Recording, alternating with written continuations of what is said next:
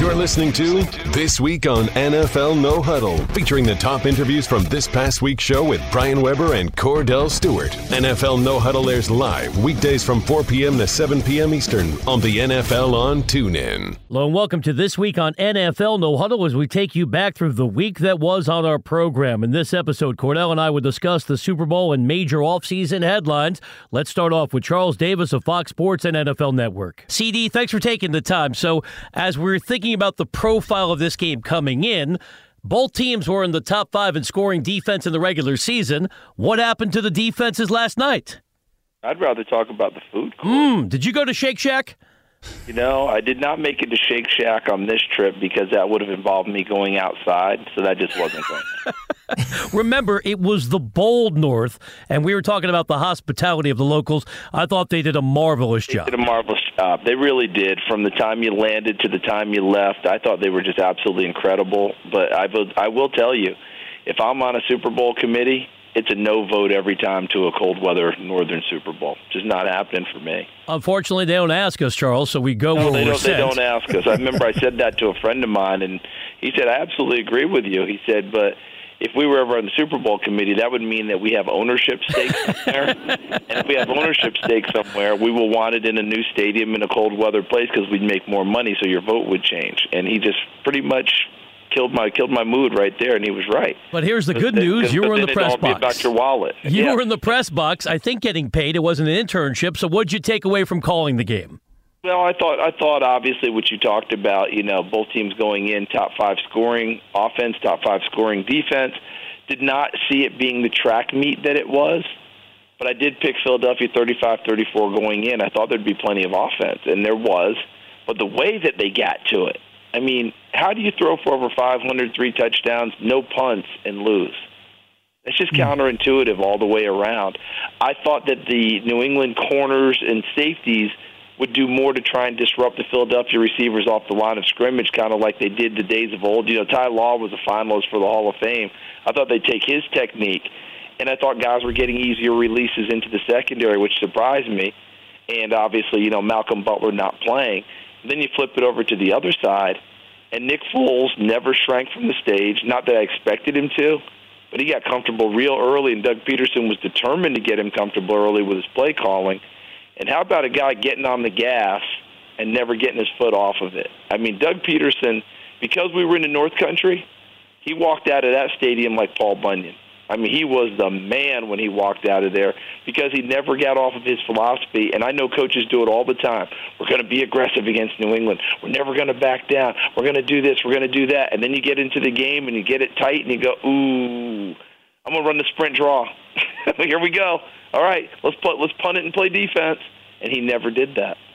Charles, when you look at how the game actually first started, I thought, I thought it was a win for New England's defense by not allowing that offense to score a touchdown. I mean, if you watch Philadelphia, I mean, they did everything they wanted to do moving down the football field, and they stopped them from getting a touchdown. But then you saw Nick Foles with converting some big third down throws and having a chance to convert on 4th down. But in the second half, which I think where teams have a tendency, as you mentioned, to take their foot off the gas, you end up seeing New England scoring, which I think to me in this next drive was a tall tale of the outcome of this game. You end up seeing Philadelphia going down and scoring right after that. How big of a game was it for Nick Foles? Outside of understanding the MVP award that he ended up getting in this game, how big of a game did he have for himself moving forward for his career?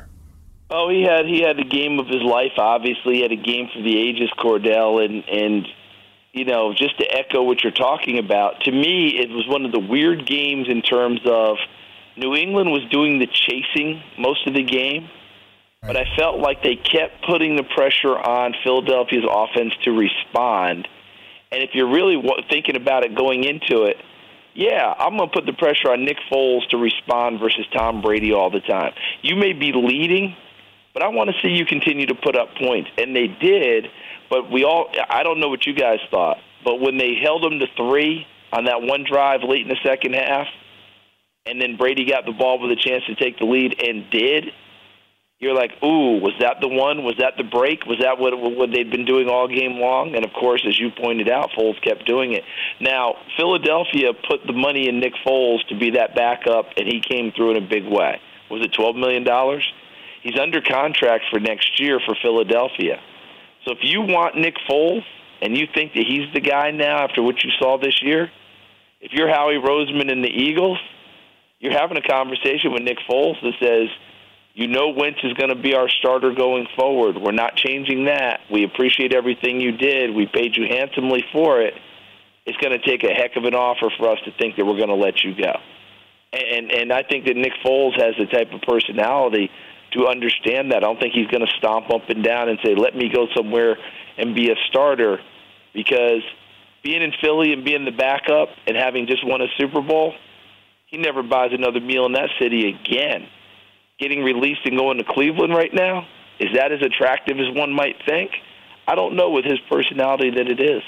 Or they view him as an asset and they flip him, maybe get a second-round pick. If they're talking to Arizona, it's going to be a fascinating offseason. Recapping the Super Bowl with our good friend Charles Davis, NFL Network, Fox Sports, called the big game for an international audience. So take us through what you were thinking when we had a pair of the no-catch plays yesterday on NBC. You probably know Al Michaels, Chris Collinsworth went 0 for 2. They thought both those plays were going to be overturned. What were you saying in real time? Bob Papa and I, on the first one with Corey Clement, we thought touchdown with our naked eye. On the replay, we thought it would be overturned. On the Zach Ertz one, I don't know why there was even a discussion. That to me was classic clip and save put on your reel that says, this is what a catch and then it turns into a runner looks like. Why that was a delay is beyond me. I have no idea, and to me, it's part of the problem with the league right now, that you're slowing down a game for that play, because he caught it, clearly established as a runner, dove across the line, had nothing to do with the ball popping up at that point because he broke the plane. That one, to me, that one was so easy. I mean, and I'm not saying it like I'm Mr. Oracle here, but that one, to me, didn't merit a 15-second discussion. The first one, I can see why there should have been a discussion, but I thought the first one should have been overturned, and the second one never should have even been discussed. Charles, last one for me. You know sports history well. Where does what you saw yesterday rank amongst the greatest, most entertaining Super Bowls of them all? Oh, it ranks up there with the arguments in the discussion, because this one you fired the starter pistol and it was game on right from the beginning. They just kept going and going and going. Last year was incredible because of the comeback by New England. We've had some great ones along the way. We could rank them as we want to, but this one to me is in the discussion. Although in the line to get on the plane this morning, a guy turned to me and said, "Man, really liked the game, but almost too much offense," which is not something you hear very often from a fan. So that I found very interesting. And I did remind him that the game actually kind of turned at the end on a defensive play with Brandon Graham knocking the ball free from Brady. Glad you didn't follow me on Twitter, because I was comparing it to the San Jose SaberCats at one stage. Little bit of arena football early on, good drama at the end. So Brandon Graham's play was the stop, right? Because Brian, right. We did all that arena football, and remember, in an arena football game, the goal each game was what they called 3.5 stops, meaning no touchdown was a full stop, giving up a field goal was a half stop. If you got 3.5 stops in a game, you felt like you had a chance to win in arena football. We essentially got a half a stop yesterday. I mean, think about it. The Patriots never punted. So to your point, yeah, it makes sense that way. But it went up and down the field. So that fan that I talked to this morning that talked to me, he'd be like, yeah, what Brian said, exactly. Yeah, Brian went for the Hunky Cooper illusion, swing and a miss. Did you go for the Hernandez Hunky Cooper? Charles, did you see him get in David Shaw's face this year? Hernandez is assistant coach for San Diego State. That was him going to David Shaw when they went at it in the game during the season when they were walking off the field at halftime. That was Hernandez Hunky Cooper. You and I could talk about the 50-yard indoor war all day long. We're going to let you get some rest. I know it's been a long week for you, so thanks so much for taking the time to join us again today on the NFL on TuneIn. Thanks a lot. No longer than anyone else who had to cover it. It was a lot of fun. You guys take care. Talk to you later. You're listening to This Week on NFL No Huddle, and we'll be back with another great interview right after this. TuneIn has what you need and when you want it, when on the run and on the go, covering all musical needs. Today's hits, Latin hits, Willie William, Beyonce, country roads, hip-hop beats, sit down, Sit down. Supporting artists and the music they make exclusively on TuneIn. Welcome back to This Week on NFL No Huddle. Here are your hosts, Brian Weber and Cordell Stewart. Next on This Week on NFL No Huddle, we're joined by Anthony Gargano from 97.5 The Fanatic in Philadelphia. Anthony, thanks so much for coming back on the show. Has the partying died down at all now that we've reached Tuesday? No. No, it's still going strong, guys. It's unbelievable. I was just having this conversation. It feels like the week between Christmas and New Year's where nobody works and everybody's out. Like, the restaurants were full this afternoon. I don't think anybody's working. All people are doing is toast to the Eagles. It's the greatest thing in the world. Anthony, give us the take on how the city was when watching the game. I mean, there were moments in games where you saw Philly, especially at the very beginning. They take that first drive down the football field. You think they're going to score a touchdown. That was some form of momentum, but they end up getting 3 points. You see in the second half when New England scores on their first drive, but yet they come right back and score and answer with a score of their own. Give me your take on the feeling and the energy and the ebbs and flows of emotions going through that city, because I know everyone in that city wanted it really bad. Yeah, Cordell, something really strange and beautiful happened this past week. All week long, leading into the game, there was no fatalism. You could spell fatalism with a PH before. This was always a town that something bad's going to happen. I did a show Sunday morning, and it was this great belief. And then through the game, it was belief.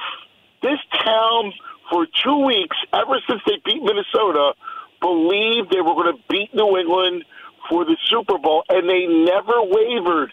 It was the strangest thing, guys, and really kind of cool. Like, it was the utmost belief.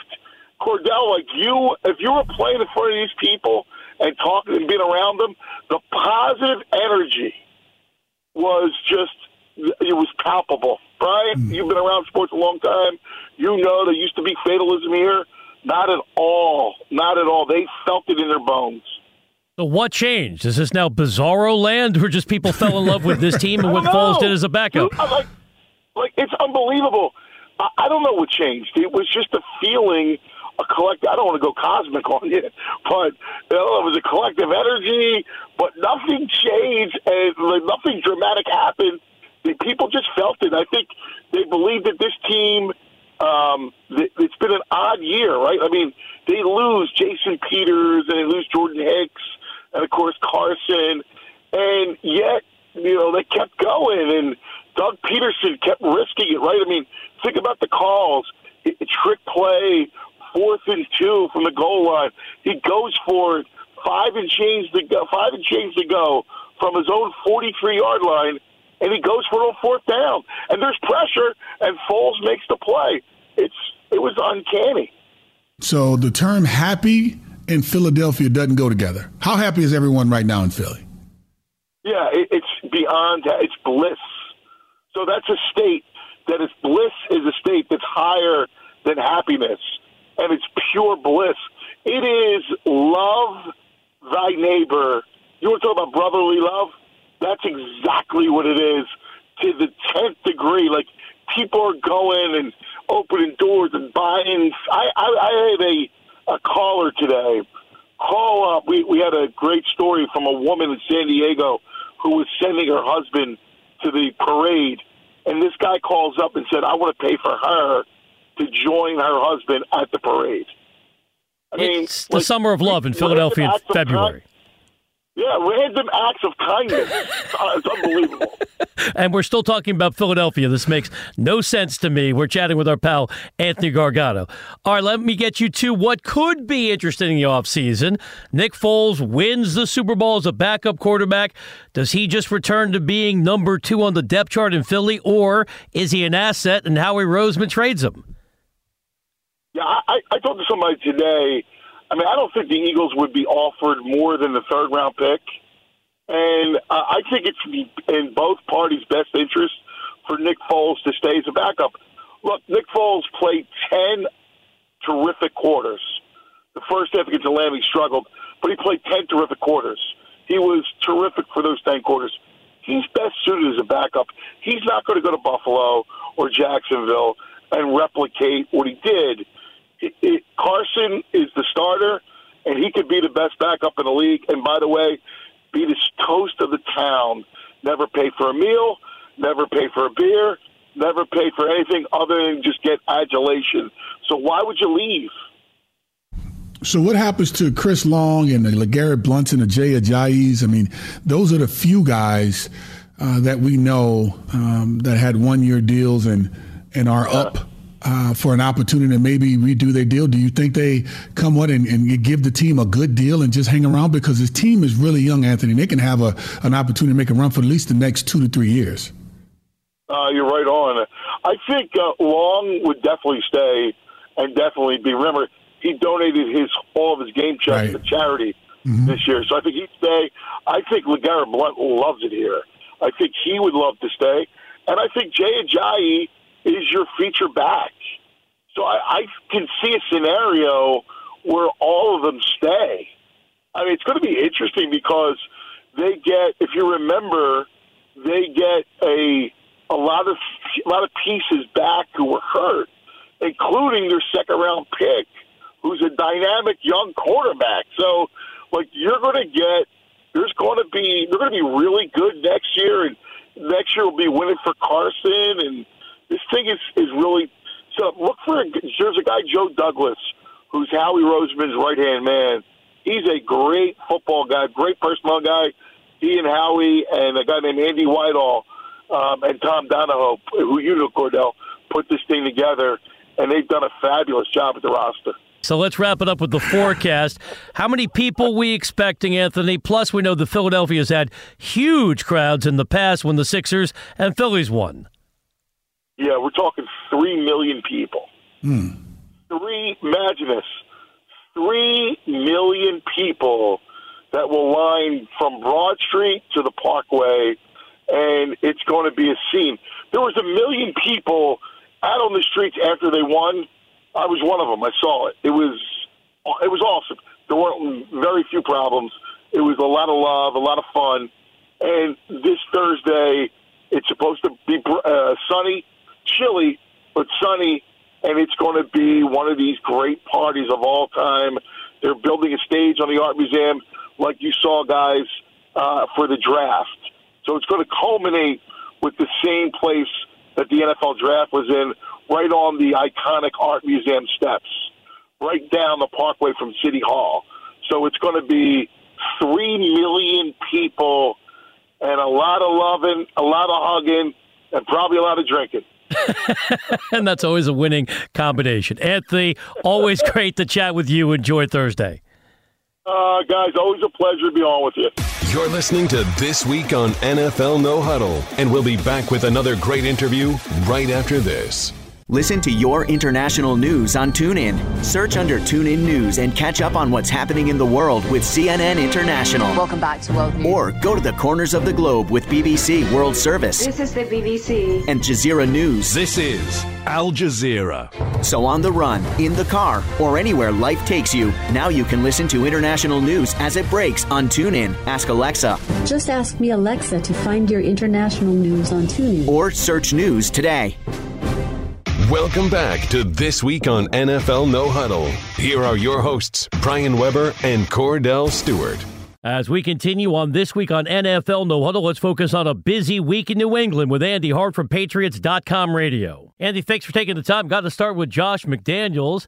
Does his decision to back out of the Colts job to stay in New England indicate to you he's now the Patriots head coach in waiting, even if there's no formal written agreement? Yeah, I don't think there's any other way to look at it. I have to think across the NFL, he's a little bit toxic right now. You know, this is a guy that's coming off. I remember talking to people in Denver saying Josh was the most hated person in Denver sports history when he left there. Comes back, rehabs his image, you know, has gotten plenty of interviews, and then makes a decision to back out after a team has already, you know, thought they hired him and announced him, to the point where his agent parts ways with him. So I find it hard to believe he's going to be popular in many places other than New England right now. So I have to think he made this decision knowing that the future, the long-term security for him was in New England. The only question is, how soon is that? And, some people are saying this is Belichick's last year. I'm still not sold. I mean, I don't know exactly what happened over the last 48, 72 hours. I had sort of an inclination all along that there were little circumstantial evidence where you could talk yourself into thinking maybe this was Belichick's last run. I'm still really interested to see how this plays out in the coming days. I don't think all the dust has settled here. And I'm a big believer that sometimes when things stink and they don't pass the smell test, you need to sniff around a little more until you find out what the rotten odor is. I agree with you, Andy, because it's almost like this has been a year for this New England Patriots team where a lot of things have happened in a way that we haven't been accustomed to seeing happening, whether it's Jimmy Garoppolo being let go at the time in which he was gone and not necessarily really having a good answer for the backup. Tom Brady, he loses Alex Guerrero. I mean, it goes on and on. Not Jimmy Garoppolo, but Rob Gronkowski mentioning that, there's conversation that maybe you don't know for sure what he's going to do next season. So it's almost as if this organization is at a point where maybe the turnover may be a time to start happening maybe now, but maybe because of pride they don't, because they want to go back and probably try to make another run at a championship. Well, certainly, it's a tidier ending if they took care of business on Sunday against the Eagles, and losing and all the story with Butler and just the disappointment of that adds a layer to this. There's no question about that. But, I've been thinking all afternoon about sort of just reading the tea leaves. And if you remember, one of the issues in the Seth Wickersham ESPN story was that Bill wanted a dynastic succession plan in New England. He wanted to pass the organization off properly. Well, the quarterback position, that may have gone out the window with whatever went down with the Jimmy Garoppolo trade and why Jimmy Garoppolo is no longer here. And then it made me think, well, is he thinking the same thing about his position, the coaching position? And, okay, they can't have the quarterback in place, but if he lets Josh McDaniels leave and then he walks away, whether it's this offseason, next offseason, now you've left them without a coach and a quarterback. And that's not exactly a succession plan, a true dynasty to continue. And I remember a few years ago when he was critical of the Colts, when they had no backup answer to Peyton Manning, and they ended up going the suck for luck route and everything there, and he called it irresponsible to have the team fall apart like that. And I think he sees a responsibility to not only win now and do his job now, but prepare the Patriots for life after Belichick, life after Brady. And I just wonder if that's what this is. This is preparing the Patriots with Josh McDaniels, and clearly the Krafts would have to be on board. It's their franchise, it's their decision. But I just wonder if this is the succession plan. And now the question is, when does the passing of the power happen? And, we'll probably find that out in the coming weeks and months. Chatting with Andy Hart, Patriots.com radio. Andy, what do you make of the Rob Gronkowski retirement speculation? Is it too cynical to think this could be a ploy to try to get more money out of the Patriots? No, I think that would be considered accurate. That was my interpretation almost from the get-go. Certainly Gronk fueled the speculation with the way he answered the questions post-game, and, how did that get out there? How'd you hear about that? And, I'm not ready to talk about it, but I am going to sit down and consider my future. It's going to be a sticky situation with Gronk and his contract. They gave him the new deal this offseason, the incentives for this year that doubled his salary to almost $11 million. He achieved them by getting an all-pro season under his belt. Trouble is, the way the cap works, those incentives, more than $5 million, go on next year's cap when he already has a cap number, I believe, around $11 million. So now you're up to $16 million. If you wanted to give him a similar incentive-laden deal for next year because of his history, and you never know when he's going to get hurt, those incentives would be likely to be earned. So you're talking about a cap number of $20 million for a tight end, which just isn't really financially realistic in the NFL. Now, they could do a longer-term deal with more traditional signing bonus and all those things, but now you're pushing it off down the road. And I think this is going to come to a head, and I am not projecting that Rob Gronkowski will be traded, by no means. But we know Bill Belichick, when backed into a corner on contracts and when dealing with things like this, assuming he is still making all the decisions, I just wouldn't ever rule it out, because I do think that's going to come to a head, and Gronk is sort of making it clear that he wants a new deal, I think. Did Malcolm Butler's absence in this game increase this team's chance of losing? We know Bill Belichick is the guru of throwing players in, but if Malcolm Butler would have played, would have been a better outcome. No question. I mean, you're talking about a guy who played in 100% of the snaps previously in the postseason, 98% of the snaps basically during the regular season, won you a Super Bowl in his first real action, was a Pro Bowl corner after that, was your number one corner for a couple of years. You'd match him up against Antonio Brown and some of the best receivers in the game. And now you're going to tell me he's not good enough to get on a football field. And, oh, by the way, you could even sell me on whatever's going on with him, bad week of practice, head, anything, that he wasn't good enough to start the game. But once you see where the game is going and you can't stop the Philadelphia Eagles, that the people you put out there, Eric Rowe, Johnson Batamosi, Jordan Richards going with a 4-safety package, a guy that's really struggled anytime he's ever played defense for New England. Once you see that's not working, then, you know, the old saying, break glass in case of emergency. Butler couldn't do any worse, and I think he clearly would have done better. They didn't tackle well. He's one of their best tacklers at cornerback. So, you know, I think it's a little much for Patriots fans to say if Belichick had played Butler, we'd have another Super Bowl ring.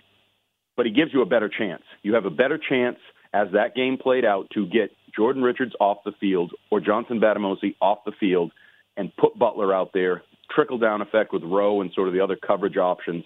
There's just no debating that. You would have had a better chance if you at least took a shot with Butler. Why he didn't do that, we may never know because you know he's not going to tell us. And, you know, Butler claims he doesn't know, so I don't know that we'll ever know why. But the Patriots would have had a better chance, yes. And if he wasn't going to play Butler, why was he even dressed? I know he had a cameo on special teams, but if you're going to not have one of your best defensive players out there, why'd they even allow him to be active? It's a great question. It's great that you bring up the one snap on punt return. There was only one punt in the game, so we'll never know if there had been a different type of game. If there had been 9 or 10 punts or something ridiculous, would he have played every one of those and those been his only snaps? I don't know. You know, there's also been a lot of speculation, although Butler issued his statement saying all the reports of anything were ridiculous, speculation that within the 90-minute window after you already announced your inactives, something happened. He got into an altercation with a coach. He blew up, whatever. I don't know that to be true. You know, I've certainly not heard that with any reliability that anything like that happened, but that's a theory. Another theory thrown around is just that, you know, Belichick wanted to make an example of him. You know, wanted to just put him there on the sideline and have people see what happens when you go against authority or whatever it may be. Make a point, prove a point with him. I'd like to think that's not the case because, in my opinion, Bill always says he does what's in the best interest of the football team, which is certainly a loose, vague phrase because you can look at it short-term, long-term, day of game, you know, program, establishing a trend, whatever. But in the best interest of the football team was either Malcolm Butler plays or you activate somebody who is going to play rather than playing a man down in the Super Bowl, which is what they did. So it's a great question. Again, I'll add it to the mix of ones we may never have an answer to unless one of those two guys spills the beans. Finally, and most importantly, is Cordell a marked man in New England? You know, as we were wrapping up our coverage in Minnesota, he walked over to your compound and he dropped that bombshell, picking Philadelphia to win the Super Bowl. Well, when you're right, it's hard to be a marked man, I guess, right? You know, when you get the call right, and I guess the Not Done Network turned into the hashtag All Done Network. And, you know, give the Eagles credit. I don't know if you guys saw it. I give the Eagles credit on social media. After the game, they tweeted out "done," and you know they were right. It's a very Patriots way of doing things. You talk after you win. You don't talk before the game. And whether it's Cordell or the Eagles, they deserve the right to gloat because they got the job done and the Patriots didn't. Well, Andy, you talked win, lose, draw, preseason, rain or shine. We really appreciate all your help every step of the way this season on the NFL on TuneIn. It was really my pleasure, and, you know, if you want to keep it going in the offseason, we'll talk draft and trades. I don't know if you've noticed, but it feels like the Patriots are always at the epicenter of NFL talk. It's almost no matter what happens. They win, they lose, guys come, guys go. It's always Patriots talk, so anytime you're looking, I'm ready. And that's why you have plenty of job security. Thanks, Andy. We'll be in touch soon. All right, see you guys. You're listening to This Week on NFL No Huddle, and we'll be back with another great interview right after this. Tune in, listeners. It's Fanbuary. It's Fanbuary? Yes, Fanbuary. That time of year when we get ready for life after football. NBA playoffs. 2-1 for the win. Yes! March Madness. Slam to ends. MLB spring training. It's gone. It's a home run. NHL playoffs. Here's a chance block, rebound, score! And the best way to celebrate February is by upgrading to TuneIn Premium so you don't miss any of the great moments in sports. Commercial free with TuneIn. Welcome back to This Week on NFL No Huddle. Here are your hosts, Brian Weber and Cordell Stewart.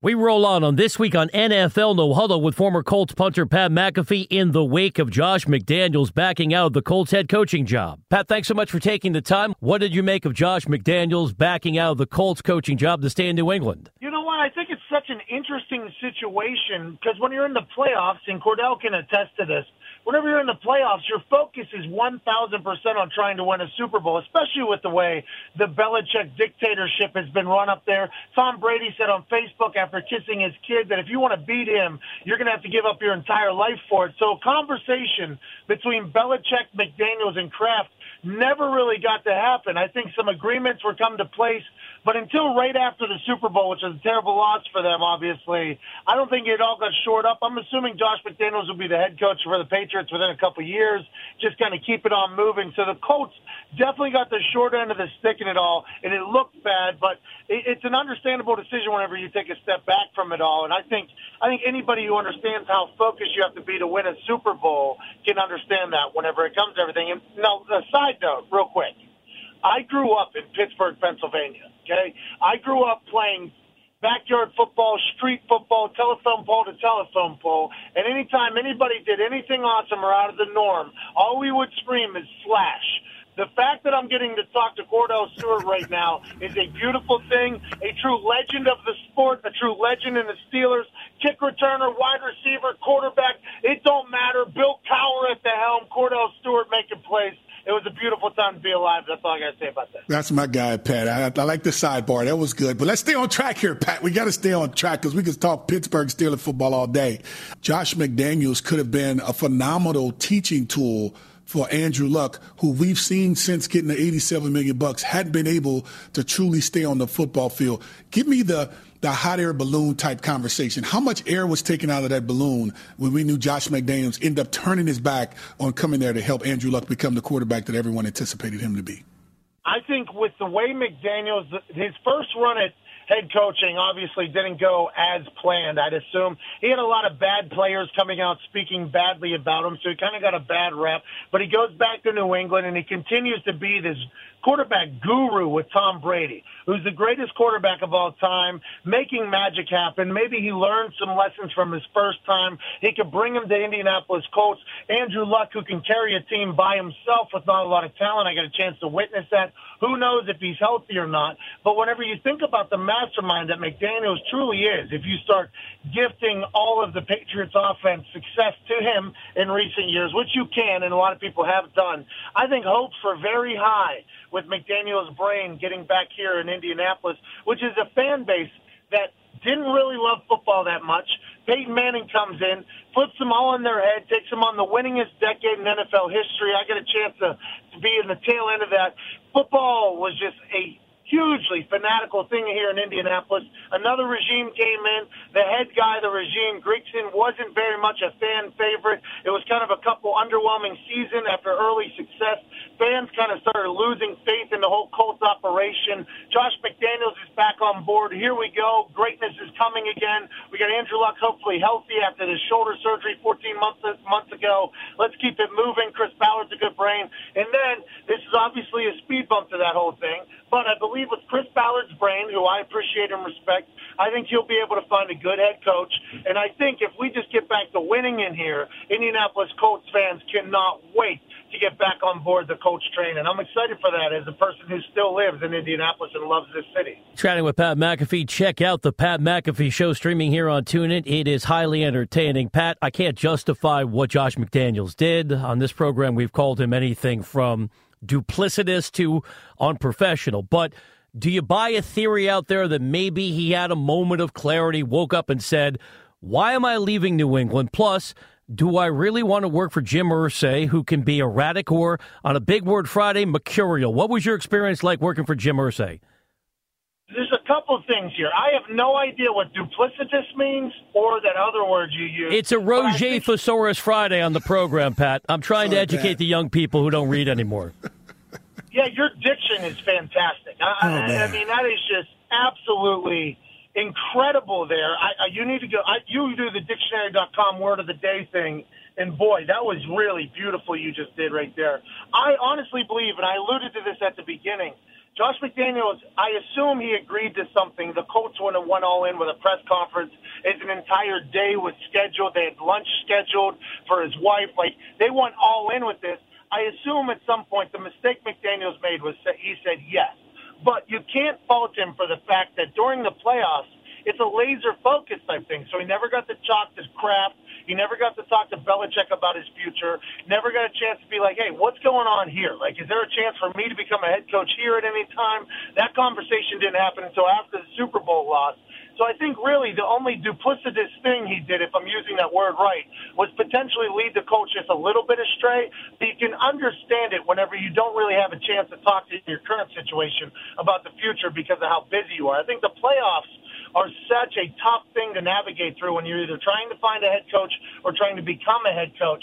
It's a very tricky subject to deal with your focus levels because if you lose and you're doing this, you feel like you let your entire team down. I just think it was terrible timing, an awkward situation. Josh McDaniels will be the head coach of the Patriots at some point, and the Colts hopefully will find somebody good too. And I have no clue what that word is that I still have no idea what the hell that means.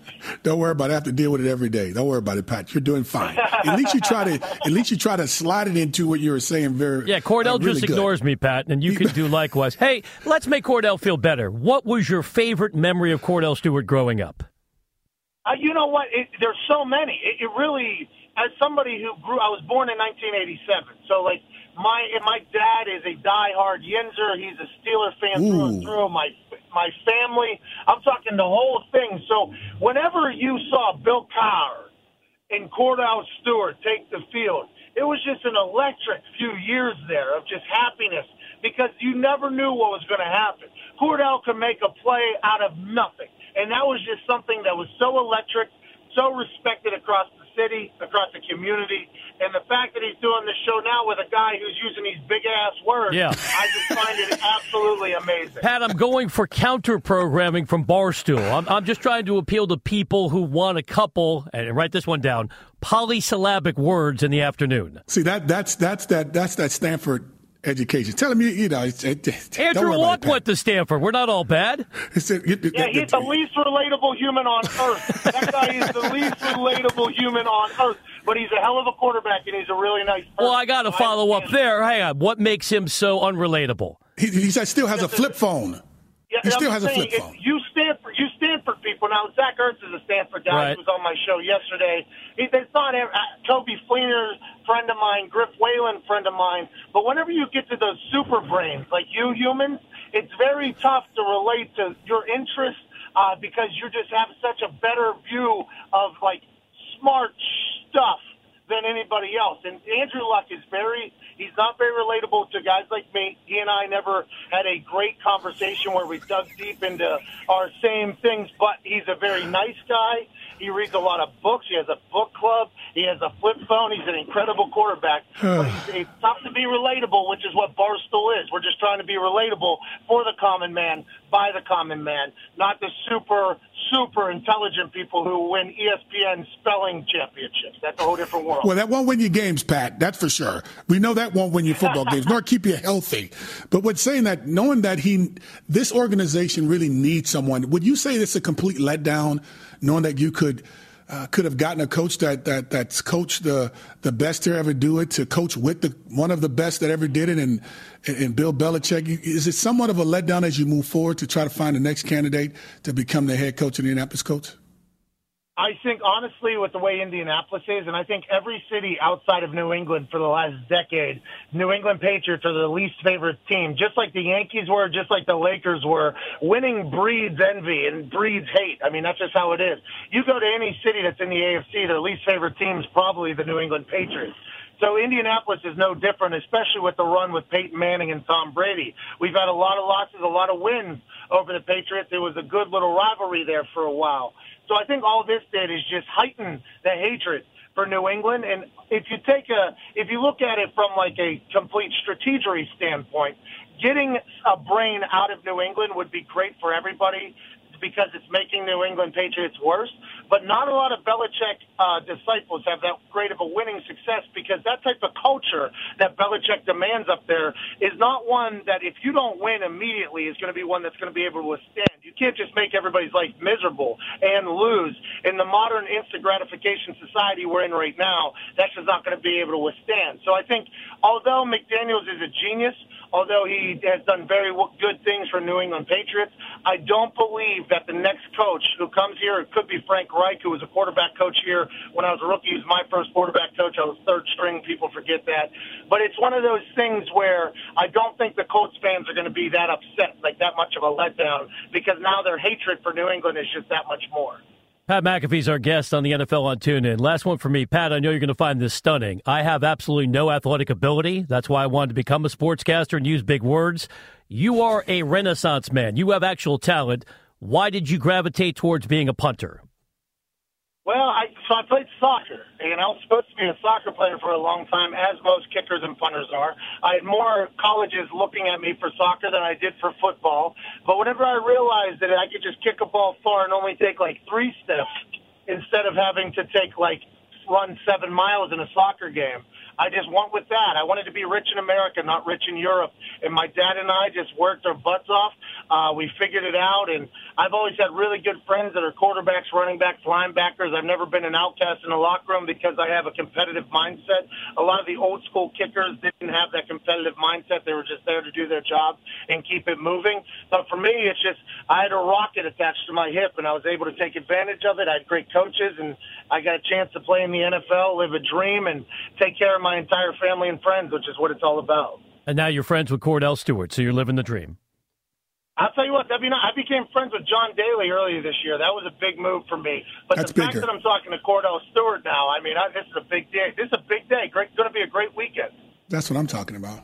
Keep telling that to Brian Weber. Make him understand that. No, please. I got it. I've been riding his coattails for 2 years, Pat. I understand who the star is on this show. What do you call that? What is that? Stupendous? Is that a big enough word for you, Brian? To say about how happy he is about, hanging out with us right now? Pat is loquacious. Well, listen, I would be completely flabbergasted if he did not feel electric excitement in a stupendous way about Cordell Stewart being his co-host day in and day out. Pat, thank you for being a booligant. We love the show. Keep it going. We hope to chat with you again on the NFL on TuneIn. All right, I appreciate you guys. Cordell, thanks for the years of happiness in Pittsburgh growing up. We appreciate it. Brian, have a good one. You're listening to This Week on NFL No Huddle, and we'll be back with another great interview right after this. Despacito? Fonzie! Yeah, we were on that before the Biebs even heard of it. Mi Gente? Way before Queen Bey. We were already on it. Discover the next Despacito or Mi Gente track on any of our Univision radio stations. From regional Mexican music and top-rated shows to Latin trap and even Jackie Guerrido on the radio. Que los zurdos pueden ser más inteligentes. Oye, pero no hemos dicho, Jackie, ¿con qué mano tú escribes? Con la derecha. Search for Univision here on TuneIn and enjoy a wide variety of flavors and stations. Welcome back to This Week on NFL No Huddle. Here are your hosts, Brian Weber and Cordell Stewart. Next on This Week on NFL No Huddle, we visit with former agent and CBS Sports business analyst Joel Corry. Joel, thanks for taking the time. Take us back to yesterday. What was your reaction when you heard the mega deal that Garoppolo had received from the 49ers? First, I was surprised the deal was done this quickly. I originally thought the timetable would be after the franchise tag deadline, March 6th, before anything would get done. And then I thought that maybe they would wait to see what happened with Kirk Cousins to see if he got some sort of deal which raised the bar more than this deal does and tried to come in under that one. But apparently San Francisco put their best foot forward, and I always said as an agent, if you can get the deal you want with a structure that you're satisfied with, you go ahead and do the deal regardless of what may happen in the marketplace afterwards. Joe, when you look at how the value of quarterbacks have gone over the years, how do you really put it in a box? Because there's really no box when it comes to the value of a quarterback to certain organizations. Sometimes you slot them, of course, when it comes to drafts. You sometimes slot them when it comes to free agency. But the way it looks right now, starting off with Andrew Luck with his $87 million guaranteed. Now Jimmy Garoppolo, 7 games where he had a chance to start, and he's won all games. He gets $74 million guaranteed. How do you now, moving forward with the Kirk Cousins, with the Drew Breeses, with the Aaron Rodgers, how do you gauge the worth or the value of these players with these prospective teams? Well, as far as I'm concerned, the quarterback market is finally starting to increase at a rate it should. It remained pretty stagnant after Aaron Rodgers signed his deal in 2013. The needle really didn't move until Andrew Luck in 2016. So I think we're now having a little catch-up from where the deals didn't escalate. Now, when you have a guy who started 5 games become the highest-paid player, that's something that the more established quarterbacks look at, and they have to be looking their chops. To me, Kirk Cousins was pretty good for 3 years as a starter, so that gives him justification to try to get some team, if he's an unrestricted free agent, to pay him $30 million per year. If not him, Matt Ryan's probably going to need a contract extension this offseason. If he chooses to go out and try to maximize his value, he could be the guy.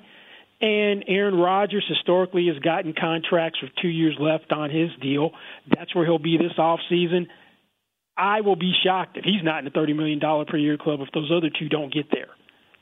Joel, do you think one of those names you mentioned, let's say for the sake of this conversation, Aaron Rodgers, could make history and say, forget about voidable years, I want the total deal to be fully guaranteed. I want the NBA structure here in the NFL.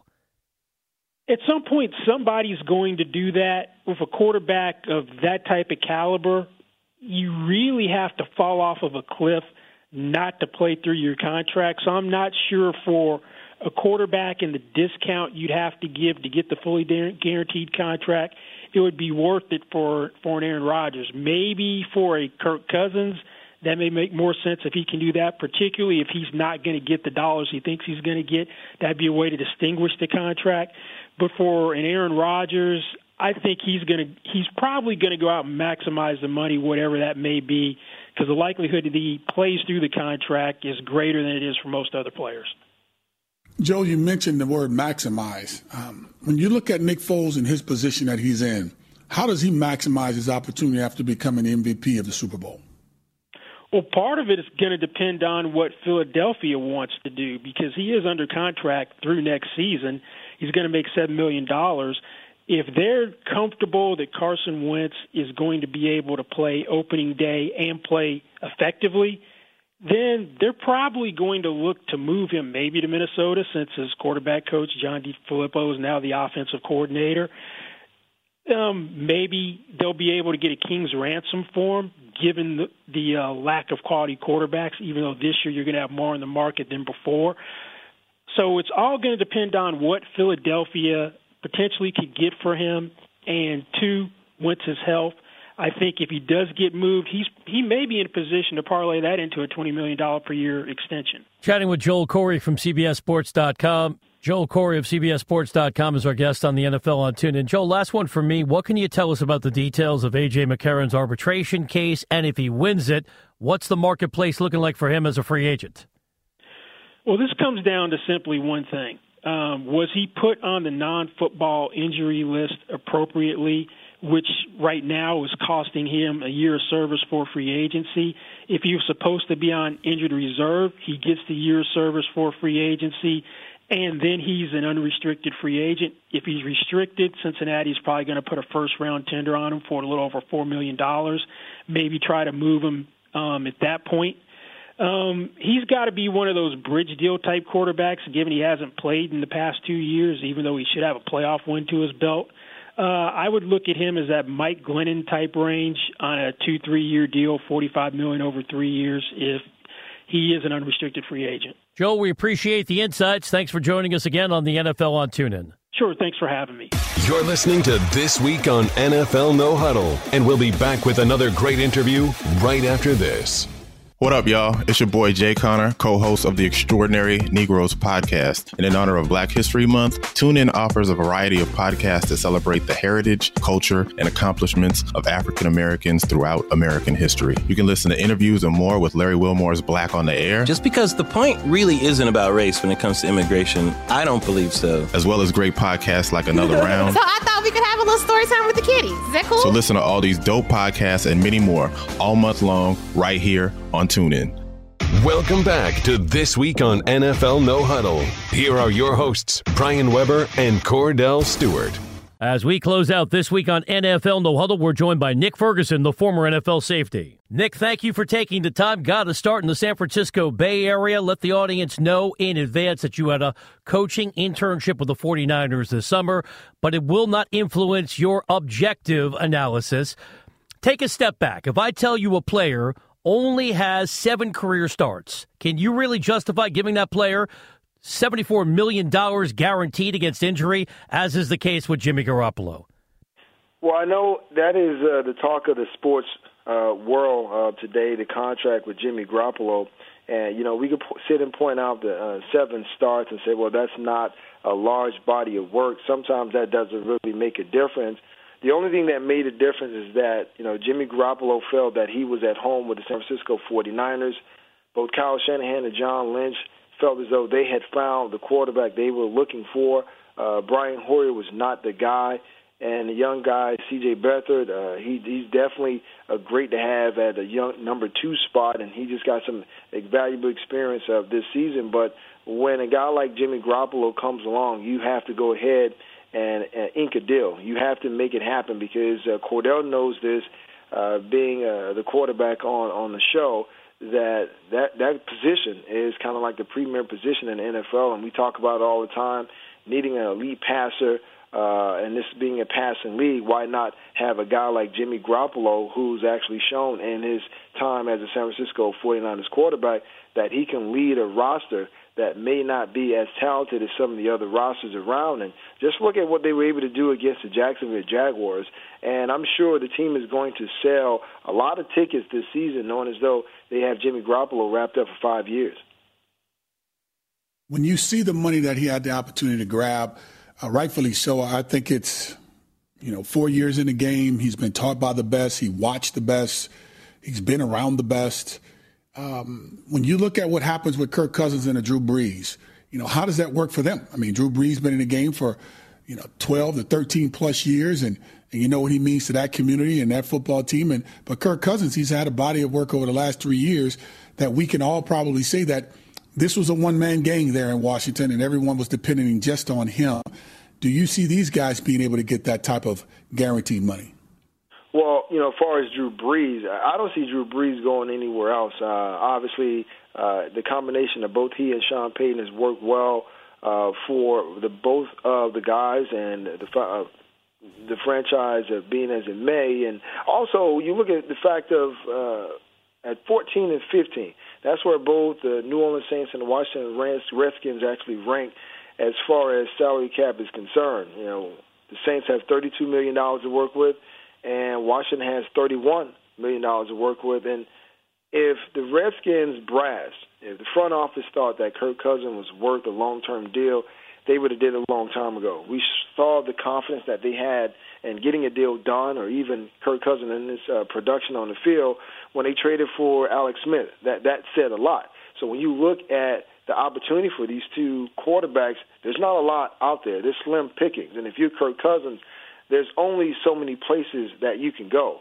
To me, 4 teams come to mind. You have Denver, Cleveland, Arizona, and Minnesota. And right now, after the blockbuster deal that Jimmy Garoppolo received yesterday, Cleveland is the team with the most money in the salary cap room with $110 million. So you have to ask Kirk Cousins, do you want the money or you want to have an opportunity to win? Because even though Cleveland has gone with the money ball, they have some picks, they have money, can you go there and be successful knowing as though you have Ben Roethlisberger, Antonio Brown, and Pittsburgh Steelers still in that division? So right now, there is a market out there.